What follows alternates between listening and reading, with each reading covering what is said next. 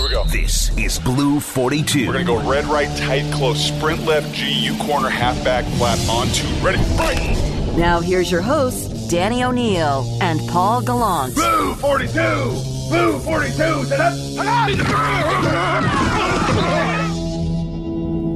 Bump, since becoming a father, have you become stronger? Yes. Off top, there's two things you become stronger, right? When you have kids and then when you hit 30, you're like, all right, I got that grown man strength now. For some reason, my grip strength is just awesome. I can lift a car if I needed to if my kids were in harm's way. Definitely have dad strength. I like it. Marco was talking about that. He said he'd been waiting for the dad strength to kick in. It's a real thing. It's something I'll never experience because I'm not having kids. But I know that to the very end, I recognize that my father was not someone to ever be trifled with, and that, yeah, you challenge your old man at your own risk. Because even if you think all things are equal, they're not going to be, because dad strength's going to kick in. They got that mental too. That mental. Oh power. yeah, yeah, make you feel like a 5-year-old, just like that.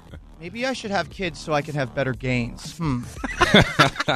Question 1, Michael Bumpus. What do you like most about the pieces in the Seahawks secondary? Because that's probably what we're going to be focusing on, I would imagine, the most Saturday night in Vegas, because there are a lot of guys that I think have a legitimate chance to both start and play this year. Man, it's a variety pack. That's what I like about it. You have your tall, longer corners. You have Trey Flowers. You have Witherspoon. You have your veterans in Trey and Witherspoon who have been there. Then you have your smaller, compact dudes and Trey Brown and DJ Reed.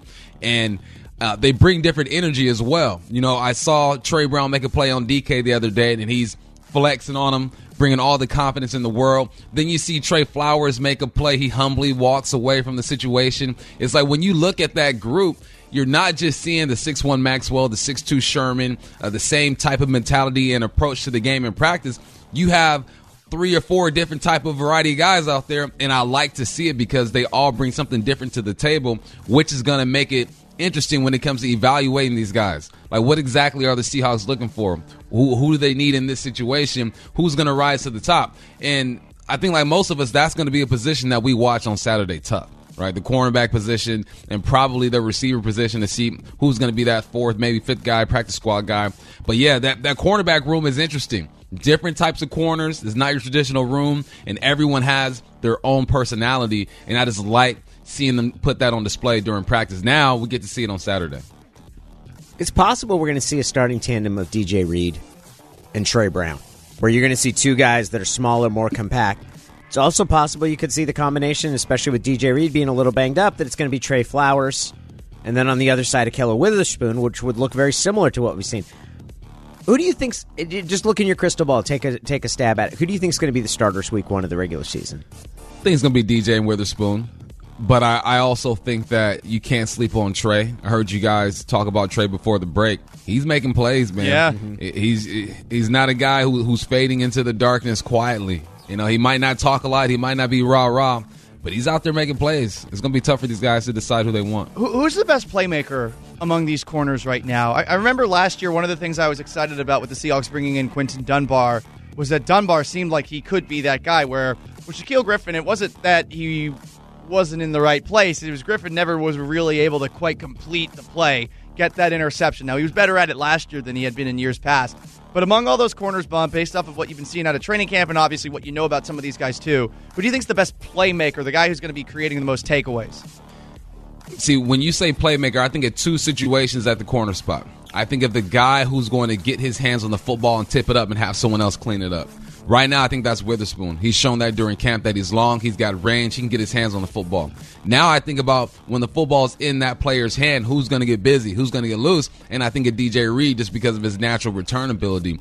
So there's playmakers everywhere, but I think when it comes to just attacking the ball out the air, it's going to be Witherspoon. And now getting that money once you have the bag, it's going to be DJ. Question 2. What's the best thing you've seen out of Russell Wilson? RW3. What's the best thing you've seen out of him in camp so far? The best thing I've seen, he's made some great throws. He seems like he has control over this offense. But the best thing I've seen out of this dude is the time that he takes in between sessions with certain players. I see him talk to Disley. I see him talk to Cody Thompson. I seen him talk to the 7th receiver all the way to the number 1, number 2 in DK and Lockett, and I think that's extremely important. Everyone is learning this new offense, and you need to be on the same page. So when there's a mistake that's made, Russell's bringing guys to the side. Now, he's done this before. This is what quarterbacks do, but I've seen him do it at just a higher rate this year, and I've seen him do it to guys like he's probably not even going to throw the football to during the regular season, but I think he understands that you need everybody on the same page to make this thing flow, because you never know when that undrafted free agent who's on the practice squad is going to get bumped up, and you're going to have to rely on him to make a play for you. So I just see Russell Wilson really taking time to communicate with all of his playmakers and do it with purpose, not just a walk by real quick, like, no, we're going to walk through this route. I'm going to walk it with you. We're going to talk about your angles. This is what I'm thinking. And that's what quarterbacks need to do. Again, like Russell has done that before, but I just think that he's doing it at a higher frequency right now. There's always some recency bias when it comes to what we've seen most recently versus what we maybe saw a year ago. But he's been getting the ball out really quickly, too. And, Bump, I'm curious as to where you think he's at now as far as what seems to be a training camp where there has been a real steady amount of time and energy put into him, I would say, staying in the pocket, but also just getting it out quick. I mean, there are some plays that they're running right down the seam where, I mean, it's out so quick to the point where early on in camp, some of the receivers couldn't even turn around quickly enough. And I know that's one of the underrated things about being a receiver is those quick passes. You got to get out there, but you also got to be able to turn around real quick. Yeah, you mentioned getting the ball out quick, working the seams. And I think he's able to do that this year as a result of the route combinations. When you see guys opening up in the seams, that means there are routes underneath them that are widening the flat defender, creating that window. And then you also mentioned how some of these receivers weren't ready for that football. The first few days, like, it's sneaking up on them. So now they're understanding, look, as soon as I pass this second level, as soon as I pass by this linebacker, if there's any type of space, get your head around quickly. Russ is going to hit you. Those are the type of things that are going to be huge on third downs, right? Anticipation throws instead of just those Hail Marys, I'm going to close my eyes, DK, make a play for me, we're going down the field. We're starting to see Russell have a true grasp of when things are going to come open and how everything else is affecting the coverage. That just shows me that he's in the playbook. He's starting to feel it. When you can throw guys open, that's when you really understand what's going on, and we're seeing more and more of that as training camp goes along. Question number 3. The first preseason game is usually the one where we're going to see the starters and regular players the least. What's the most important thing that they can take away from a game like this? I would imagine it's don't get hurt. Is there anything else? Man, starters is. And, I mean, really, they could stay in Seattle if they wanted to. Those guys aren't going to see the field. Their job on Saturday is to be a great teammate. When you're in high school and you're blowing a team out 45-0, you bring your starters over. All right, guys, support your guys. Be a good teammate. That's what the starters are going to do right now. They're going to be extended coaches out there. Russ is going to talk to Magoo and Gino.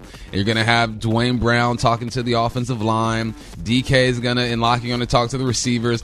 As a veteran, you're just here to root your team on. This game means absolutely nothing for you. Now, these guys getting reps, this is for film. Even if you get cut from the Seattle Seahawks, you're still putting film out there for other teams to evaluate and hopefully bring you in if you do get cut. There are levels to this, man. Preseason means different things to different people. Lower the totem pole, man, this is real. You get ready. This is your Super Bowl. Let's go. These veterans, get your after the game fit ready. Let's see what you wear when you walk up to the stadium. They're thinking about other stuff. They're not worried about their performance tonight or Saturday. They just got to be good teammates and good coaches out there. Coming up with my list of guys that will have a lot to gain. Ben Burke-Kirven is pretty high on this list. He's going to play a ton. And he's probably going to play in multiple spots. And he's a guy that's kind of fighting for that spot on the roster. Like, I think he'll make it.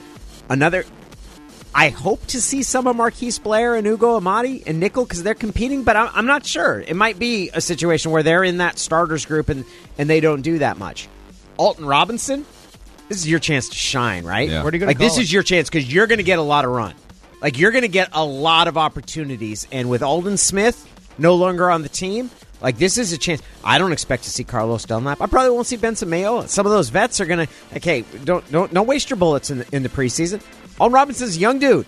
He's going to have some opportunities out there. So those are the kind of guys I want to see who returns punts and kickoffs. Yeah. I always love that. Like, that's an opportunity for somebody to make an impression. Who would you give it to, Bump? You've done it in the past. The return game? Yeah. Freddie's got to take a crack at it. I think Trey Brown's got to take a crack at it. I think John Ursua, come on, baby. He's got to get back there and return punts. I think he's on the bubble right now. Things are getting tight for him. But, yeah, you got to look at the receivers when it comes to the return game. I don't think there are any running backs other than Travis Homer, but I don't think he'll be out there who are big in the return game. But, yeah, look at the receivers. Freddie Swain, if Freddie can make one big play on special teams, I already think he's the number 3. But if he can make one big play on special teams, man, take your pads off, take your helmet off, put a T-shirt on, you're good to go. Let me plant a bug because I want to see Ugo Amadi return punts. Yes. I think that dude is special when he gets the ball in his hand. And that doesn't always work with DBs. Remember how long we wanted to watch Earl Thomas return punts? And then he went out there and it was just kind of a circus. Like he was catching balls he shouldn't have been catching. Like it was not good. But I want to see, and because I think Ugo's pretty special when he gets the ball in his hands. Yeah, I believe he has a couple returns to the house with Oregon, and then he has a couple of pick sixes as well. I mean, you look at it at his body, the way he's made up, he looks like a guy who would be great in the return game. Yeah, I like that. Ugo, get out there. How many guys have typically returned kicks at the NFL level, at the college level? Because I would imagine that a lot of guys that end up getting taken have done it in some way, shape, or form. I mean, DJ Dallas is somebody who at Miami, he has returned a punt for a touchdown, I know, and I imagine if Dwayne Eskridge was healthy, too, that he would be factoring into this, too. Well, you have to look at guys who have done it because you have to want to return kicks, too, man. Yes, you do. I mean, that's some pressure back there. I think it's easier to return kicks, like kickoff returns, just because of the way the ball's hit. You got a lot more time. You got some guys easier in front to of catch. you. Yeah, punt returns, you gotta want to do that, man. If you're shook out there, you'll be exposed fairly quickly. Kickoffs, you're going to get blown up at some point, though. Yep. At some point, you're going to be hit by a man running full speed while you're running full speed. True, it's a different but dynamic with punt return. Like with kickoffs, you are going to get creamed at some point in a way that you've never been hit before. I don't know, though. I feel like with kickoffs, you have so much. You can see everything develop so much more easily than with a punt. With a punt, I feel like punts are just absolutely terrifying. Well, you got to think with punts, the ball isn't going as far, so guys are getting down there and they're breaking down. Right, you're coached to break down and make the tackle. Kick returns, you have a guy that's in the R5, the L5, L4. Their job is just to be a missile and go and blow stuff up. Like your job is just to create havoc. So I think the bigger hits come in kick returns, also because there's some blind sides there that you don't see. Somebody misses the block, you trust them, you get lit up. I've had snot bubbles before on kick return. It's real. The description, I can't remember who told it to me. It might have been Tate, which is basically that a punt return makes sense if you have to understand you have to make a guy miss that you never see. Like you have to make one guy miss that you absolutely don't see. You have to be making him miss basically before your eyes even come down. And Tate loved returning kicks. And with kickoffs, he goes, you have to be running full speed with the trust that somebody else is going to do their job, knowing at some point they're not going to. And that person's going to get beat and you're going to get lit up. Yep, it's going down. He didn't like kickoff returns. And Percy Harvin was the exact opposite. Percy loved kickoff returns and hated punt returns. That is Blue 42. We got Michael Bumpus in with us here.